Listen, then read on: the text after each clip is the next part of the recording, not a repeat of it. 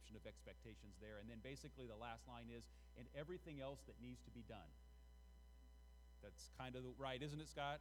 I know that from, I was a youth pastor more years than I was a lead pastor, and that's the way the job description works. And I always felt, and I learned this early on, God has called me when I was in that associate youth pastor role to be an armor bearer and to carry a load for my pastor, and anything I can do to make his ministry, his life easier, because I know he's got plenty going on that he's dealing with, I try to do that. And I appreciate that about Scotty, doing those things like that make a big difference. And I think this morning that's all I want to share as far as announcements go. We've got a few things coming up we'll be sharing in the next week or so. But let's take a moment and let's do this, and then I'm going to get into God's Word. Let's pray. Let's pray over our finances, pray over our offering. We don't officially, formally pass the plate anymore because of COVID, but we still believe God blesses His people as they're faithful in their giving. You can give online, as I mentioned every now and then, with Easy Tithe, or if you prefer check and cash, there's boxes in the back. That's the way we do it now, just to help keep everybody that much more safe. And so let's just take a moment and pray. Yes, Becky. Okay, this is our last Kids for Christ Money Challenge. They've been teaching the kids in February about giving, and we've had 2 people come forward and said we will match anything that the kids give up to $100. So if the kids give $100, there's $300 comes into the kids' account, help with kids ministry. And this is our last week for that. And most kids, little kids, don't have a lot of money because we don't give them big allowances. So if you would like to help by giving the kids some money when they come in, or pass it to the kids workers, then they'll get it in the offering. We would appreciate that. And a lot of you have already participated in that. We appreciate it. Thank you so much. We'll give you, and help me with this, Pastor Ruthie, help me remember this. We'll give you a total next week of what came in. Let's pray, okay? Father, we do love you, and we thank you for your blessings and for the finances that you've provided for this family right here for the last year. And God, we thank you for your faithfulness in jobs and employment. We thank you for your faithfulness in income and even promotions and raises. God, we're thankful. And I, as a pastor, am thankful for people that have a heart to give, to see the kingdom of God brought into this world. I pray continue to bless them, continue to meet their every need, continue to give us wisdom to use the finances that come in, God, to the most possible effect it can have to reach the lost. In Jesus' name, amen. If you guys have your Bibles this morning, turn with me to the book, the letter of Philippians. I'm going to finish up my message, my series. I've been preaching out of the book of Philippians. I'm going to finish it up this morning. And I want to finish it up with this thought, this sermon title, The Value of Change. The Value of Change. I hope as I've preached and taught through this, you all have grabbed some things, got a hold of some truths. I know I have, and I learned a long time ago when I teach something, preach something, I probably gain more than those that are taught and hear it. But we've learned some things, I hope, that has impacted how you choose to live your life and how you choose to be a part of the church. We've learned that the church is full of broken, imperfect people. You can say amen there. It's true. And you know, I mean, we kind of all know that, but some people really struggle with that because they would never say this, but they're always looking for the perfect church. And you're never going to find the perfect church. And if you ever do find the perfect church, you're going to blow it for them because you're going to go there, or I'm going to go there, and right? I mean, we are imperfect people. We are a work in progress. Paul taught us that, you know. He prays that God will bring to completion what He's began in us, and we are a work in progress. We also have learned through this, and I hope you've got this, that you need to stop trying to fix yourself in your own power and your own strength, because you will never have the capacity to do it. It's God that works in us for His glory and His pleasure. You got a bad attitude, you got a bad temper, you got jealousy issues, you got other things, you got addictions going on in your life. God wants to bless you and heal you and change you. God wants to change you, but it's God who works in us and not we ourselves. We are not going to do it in ourselves. I hope you begin to get a hold of that reality, and it makes a difference in how you live your life. At the same time, the other thing we've learned is while it is God that does the work in us, He will not do it by Himself. He expects us to have some skin in the game, is the saying. He expects us to invest some of our own time and energy into this process of change. He expects us to not only realize it's Him that actually makes the change, but we've got to put ourselves in the place to be changed. And we do that through a few things we looked at last week. First of all, we got to choose to love. We love God and love people. We'll talk about that a little more here in a minute as we move into today's sermon. We have to choose to love, but then to love, we have to add on to love knowledge and discernment. We gotta add on to our love knowledge of who God is, what God's like, what God expects from me, how God wants me to live in order to be blessed. We've got to add on to our love knowledge and discernment. Discernment of the Word of God. You know, it's one thing to be able to quote Scripture, and I hope you can. More people ought to be able to do that. Would make this world a better place. But it's not just enough to quote Scripture. I've got to know how the Scripture I'm quoting applies to the circumstance that I'm standing in. Right when I'm standing across from the counter from the lady who's being just incredibly rude to me, what do I do with that? Or how do I handle the circumstance when my boss comes to me and asks me to do something that's not really dishonest, but it's just sort of shaded a little bit that direction? What do I do with the Word of God? What is my discernment as to how I apply that to that situation? Discernment says I got to not only have knowledge of God and God's Word, I've got to know how to apply it to the situations that we walk into situations all day, every day, don't we? How do we handle those things? Paul told us in Philippians 1:9, he said, and it's my prayer that your love may abound more and more with knowledge and all discernment. I'm going to finish this series this morning, and I want to kind of bring it all together today to a final point, and it is this. There's a reason that God asks us to love and add knowledge and discernment. There's a reason Paul prayed the way he did, and it's to bring about change. I say this to you all regularly. Listen, I don't preach. I don't preach to get applause. I don't preach to get, hey, that was a really good sermon, Pat. I mean, I appreciate those things, but I preach to see change in people's lives. One of the things I appreciate about Pastor Scotty, and we've had 10 years of history together and living life together, was, you know, he was one of the young men that came into the youth group and didn't even know if he believed in God, and I watched the change that went on in his life. And, you know, Pastor Scotty's still a work in progress, right? He's still a work in progress like I am, but I watched the change that went on in his life. And I preach for change, and God wants you to gain knowledge and discernment for the sake of change. See, what it's really about, and what I want you to grab a hold of this morning is this. God is calling you to choose to die, to let the person that you are die so you can become the person that God made you to be. Do you get that? Paul put it this way. He said, I die daily. He said, every day I get up and I look in the mirror and I have to die to who I am and what I want in myself so that I can become who God created me to be. Paul said, I die daily. Paul talks about in Romans, he talks about I and we have to choose to kill the old man so the new man can be born and come forth and grow and mature. The reason we need to grab a hold of knowledge and discernment is for the sake of change. And it's hard. It's not easy. I mean, look. Path of least resistance is always the easy path, isn't it?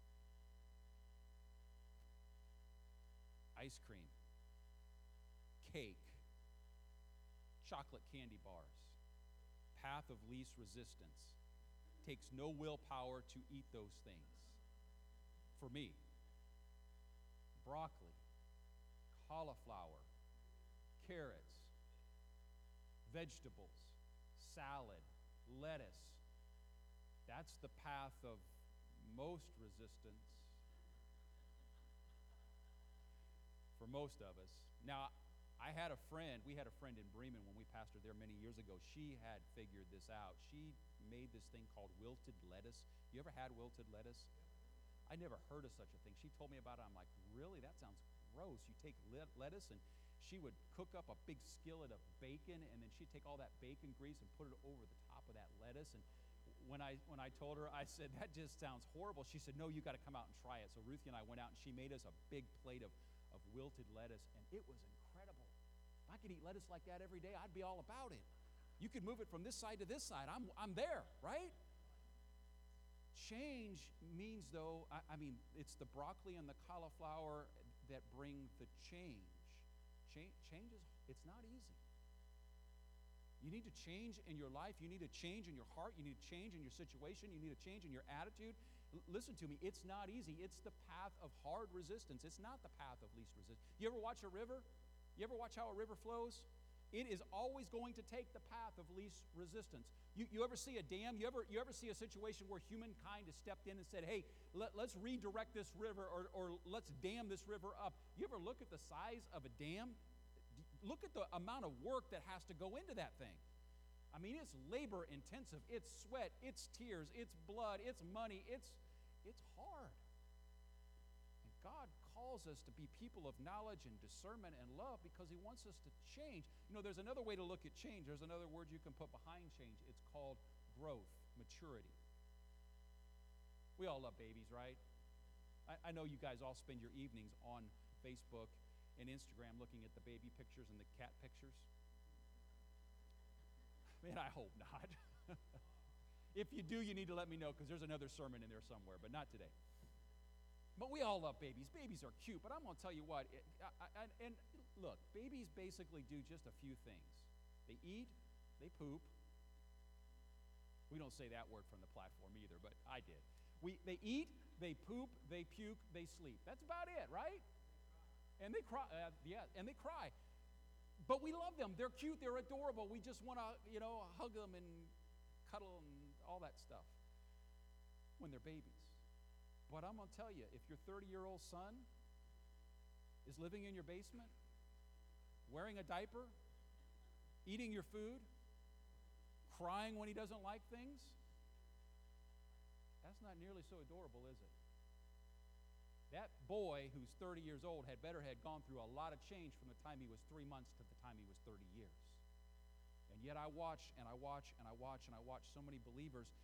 They get saved and they're going to heaven, but they are not willing to go through the hard process of change, growth, and maturity. And they've been serving Jesus for a decade, and they're still behaving like the one who's been serving Jesus for 30 days.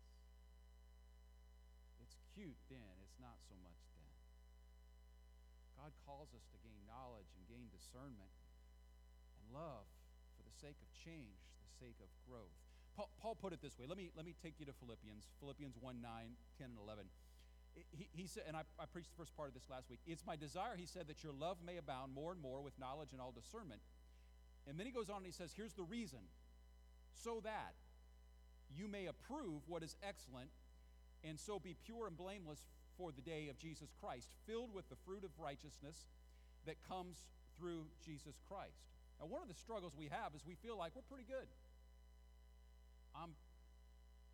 Listen, we're all Christians enough and know what we should and shouldn't say and know where to be humble. Not one of us here would say, I'm good enough. But yet sometimes that's exactly how we live. I'm pretty good, and maybe I need a little, God needs to kind of clean up the edges here and there, but I'm pretty good. I'm pretty good. Come on, am I right? Anybody? And then we begin to live our lives this way. We begin to add knowledge and discernment to our lives, to our love. And all of a sudden something happens. I begin to run up against the Word of God, the truth of God, the knowledge of God, the discernment of how it applies to my life, and life gets rough. I gave you last week a whole set of scripture that you could, if you would invest your life in, knowledge and discernment of them, they would change your life. And it's not like the whole Bible. I mean, I encourage you to read the whole Bible, but just these passages. It was scriptures in Matthew and 1 Corinthians and James and Proverbs. And so let me just show you something, okay? We think I'm pretty good, and then I go and I read something like 1 Corinthians. Love is patient. Okay, I've managed to get through the first 3 words of the first section, and I just ran into it. Love is patient, and then I run up against a situation where me and my wife disagree. How do I do that? How do I deal with that? How do I discern that gets applied to my life? Then I run up against that cashier I was talking about earlier that's across the counter just being rude and slow and irritating. And I remember love is patient, and how do I live my life in a way, because now I can't do what I want to do. Now I can't follow the path of easy, at least resistance. Now I can't respond the way the old me would have responded, because I've been told that I'm supposed to be killing the old me so I can become the me that God made me to be. And I haven't got past the first 3 words. Love is patient. My kids come in and they're irritating and they're annoying and they're in the crying stage or whatever. And I've had a bad day, and what am I going to do with that? Somebody doesn't treat me the way that I ought to be treated, and they're disrespecting me or whatever. And what do I do with that? Love is patient, and all of a sudden this whole thing of change becomes a reality in my life. And my friends, change is hard. Can I put it another way? Growing up is hard. But that's what we're talking about this morning. I read on. Love is patient. Love is kind. Love does not envy or boast. It's not arrogant or rude. And I could preach an entire sermon and series right here out of 1 Corinthians. But I want you all to read it. I want you to gain the knowledge and the discernment. And I want you to live life. Listen, I love you. I love you enough to say to you, I want you to live life really uncomfortable. I know. But I'm going to tell you, if you're not living life with some uncomfort, then the Holy Spirit isn't convicting you. And if you're not being convicted of some stuff, then you're not growing, you're not maturing. You've settled in somewhere. You're following the path of least resistance. And you're going to miss the greatest blessings of God, because if we're not moving forward in the Lord, we're not going to be blessed to the greatest amount He can bless us. Paul says, look, you all need to add knowledge and discernment so that you can approve what is excellent. I like to think I'm pretty good, but God looks at me and says, look, you know, you may think you're pretty good, but I didn't call you to be good. I called you to be excellent. God didn't call any of us to be good. He called us to be excellent. There is a better me. I go and I read this passage in Matthew, those that I gave you, and I'm just picking one here. Verse 25, he says, therefore I tell you, do not be anxious about your life, what you will eat or you will drink, or nor about your body, what you will put on. And don't be anxious. That's the better me. That's really uncomfortable, because I don't like being anxious, but I'm going to tell you, there's a level of comfort in being anxious, because if I'm worrying about something, maybe I can stay ahead of it. Then I look and it's in red. I'm like, Jesus said that? You understand what I'm saying this morning? Here's what I want to come out of this, folks. I love you.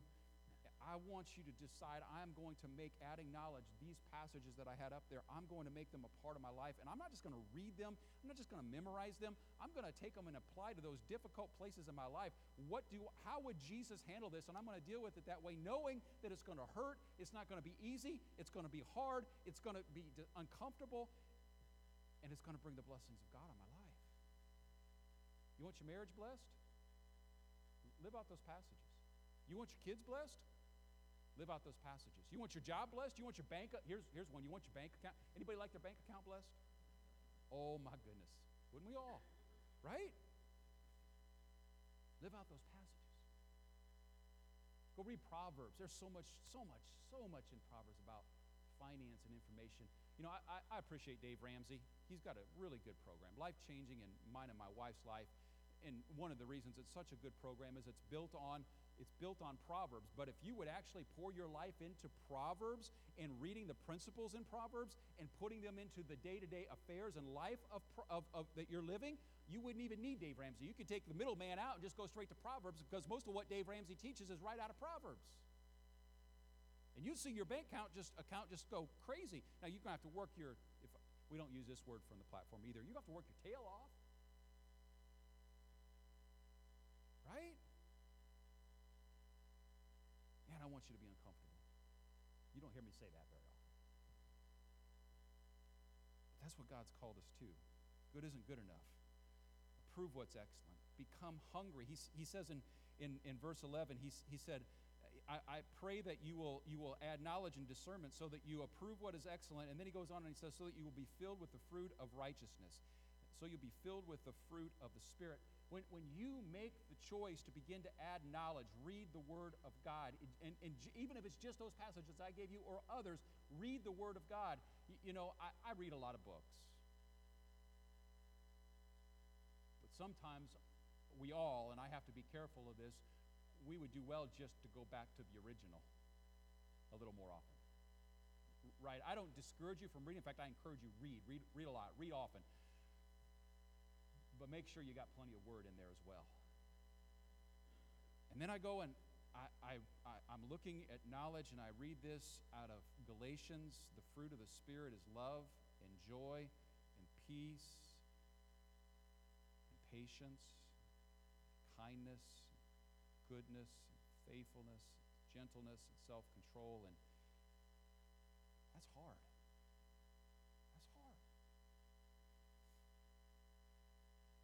I go and I read that whole passage in Corinthians. Love is patient and kind. Love does not envy or boast. It's not arrogant or rude. It does not insist on its own way. It's not irritable or resentful. And a better way to understand it is does not count up a bunch of wrongdoings. It doesn't rejoice at wrong. It rejoices with truth, bears all things, believes all things, hopes all things, endures all things. Love never ends.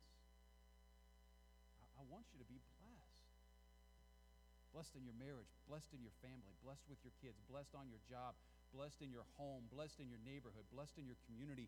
I want you to be blessed as Americans. I want you to be blessed in your finances. I want you to be blessed. And all those blessings come from knowledge of God, holiness, His Word, and discernment about how they apply from moment to moment in my life.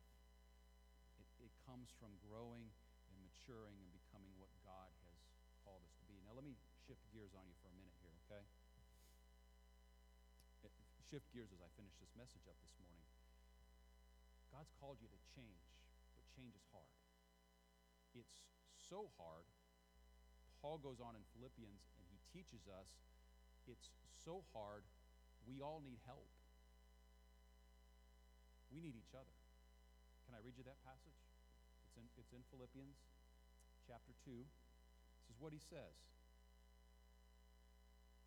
He said, so if there's any encouragement in Christ, in other words, what he's saying here, he says, look, if I've ever done this, he's talking to the church of Philippi, he says, if I've ever encouraged you in Christ, if I've ever given you any comfort from love, if I've ever participated in the Spirit with you, if I've ever offered you affection and sympathy, then he says, complete my joy by being of the same mind, or other words, giving it to other people.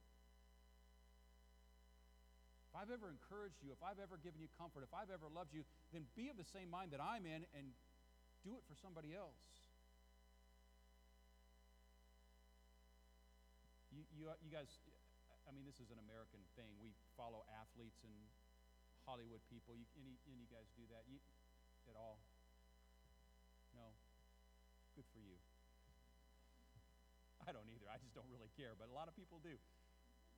But I follow enough to know this, that a lot of pro athletes, a lot of Hollywood people, they'll hire trainers. Do you know why they do that?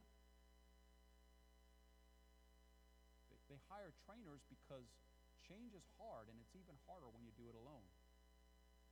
They hire trainers. It's why people that are going through addictions or really hard times in life will join support groups. Alcoholic Anonymous, Celebrate Recovery are two, Narcotics Anonymous. Grief groups are a big thing right now. People that are going through the loss of somebody. Do you know why they do that? Because change is hard and it's easier with somebody else. They need the support. Maybe the most important thing I say to you this morning is is that you get this. It's why in the church small groups have become a big deal. It's going to become a force in the church. Because it's one thing to have a pastor who can stand up here and preach the truth to you, and we all need that. We need that moment. We need that experience. We need to hear the Word of God preached under the anointing of the Holy Spirit. But we also need somebody that can come down and, hopefully your pastor can do some of this, but you can only do it so much for so many people, and we all need somebody, we need a group around us that can come down and live life with us. And it's not that I'm too good to come down and live life with you. I live life just like you. But we need somebody that can be closer than one man can be, which means we need a small group. We need people that can be around us. I've been watching, listening, and this was a year or two ago. Rick Warren, Saddleback Church out of, I don't know, out west, where he's at. I just lost it. But really big church and really big on small groups. And one of the things that they've got to do now, they're a really big church, so they've got money and they've got tech and they've got personnel. But this before COVID had even hit. They started having a lot of people get so excited about the teaching and the preaching. They're like, we want to have a small group format. And they live in like New England or Florida or the Caribbean or Saudi Arabia or somewhere so far away. They're not likely to pick up and travel to Rick Warren's church, but they're like, we want to be a part of your church. We listen to your preaching every week, because they were doing it well before COVID. And then all of a sudden there would be enough of them watching from an area. Their small group leader would come in and say, hey, there's like 6 or 8 or 10 or 12 of you that are right there real close together. And all of a sudden they would begin to get together as a small group to watch the service or to encourage one another or to pray for one another. And they were doing it so well before COVID ever hit. I told Ruthie, I said, I don't know. I mean, there's some foundational things about the church that will always be the church, but the 21st century church is going to look a lot different than the 20th century church. No, don't misunderstand me. I mean, there's some foundational things. Jesus, the virgin birth, salvation. I mean, those things are never going to change. Water baptism.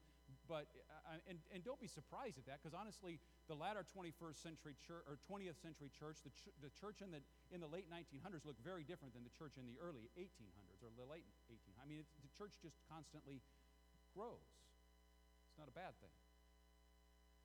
But we all need somebody. We need support. We need help. Paul says, if I've ever encouraged you, if I've ever offered you love, then do it for somebody else. Let me bring this to a close this morning. He says, encourage one another. Love and comfort one another. He says, experience the presence of God. If we've ever shared in the Spirit, experience the presence of God together. Provide each other with affection and sympathy when it's appropriate and needed. Look not only to your own interest, but also to the interest of others. God made you for excellence, and He made you to help other people become excellent. Now let me just end with this. Action, change.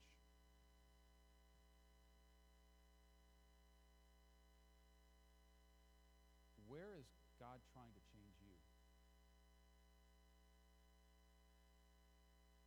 Because I promise you this, God's trying to change every one of us somewhere.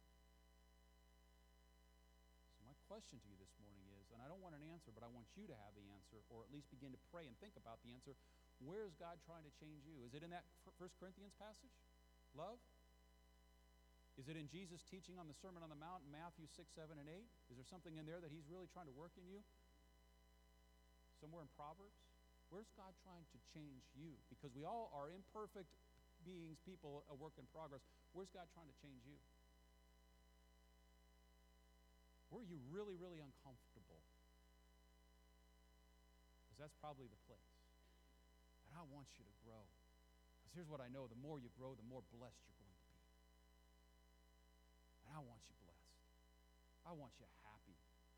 I want you joyous. I want God to be able to do in your life everything He wants to do. I want you to go beyond good to excellence. And I toss this last piece to you this morning, because we're not only all being changed, we're all involved in change for others. So here's my question to you. Are you an encourager, or are you a discourager?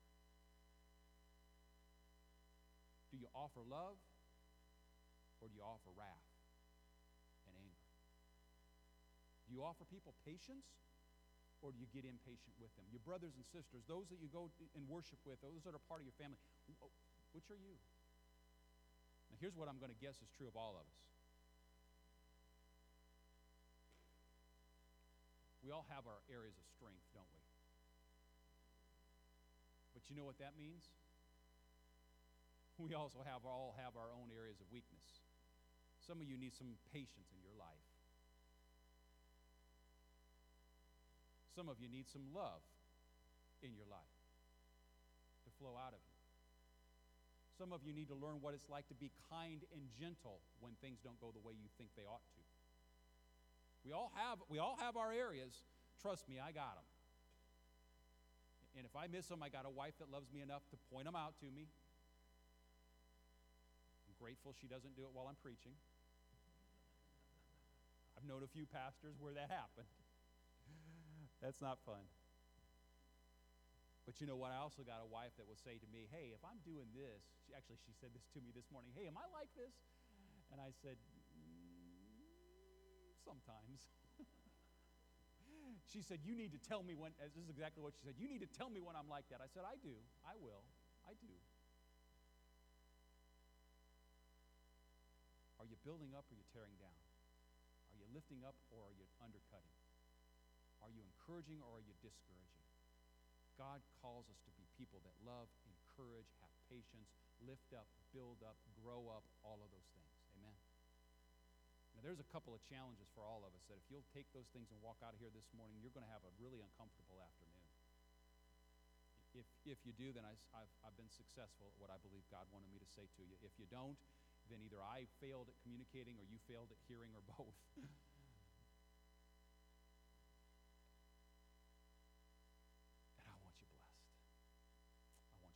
Why don't you stand this morning with me? I appreciate you guys. I love this church. Just a good church. And we got good people. And all of us have our moments of excellence. And all of us don't. But that's okay. I've told you, I'll say it again, if that wasn't the kind of church you were, I couldn't be your pastor. I wouldn't be good enough.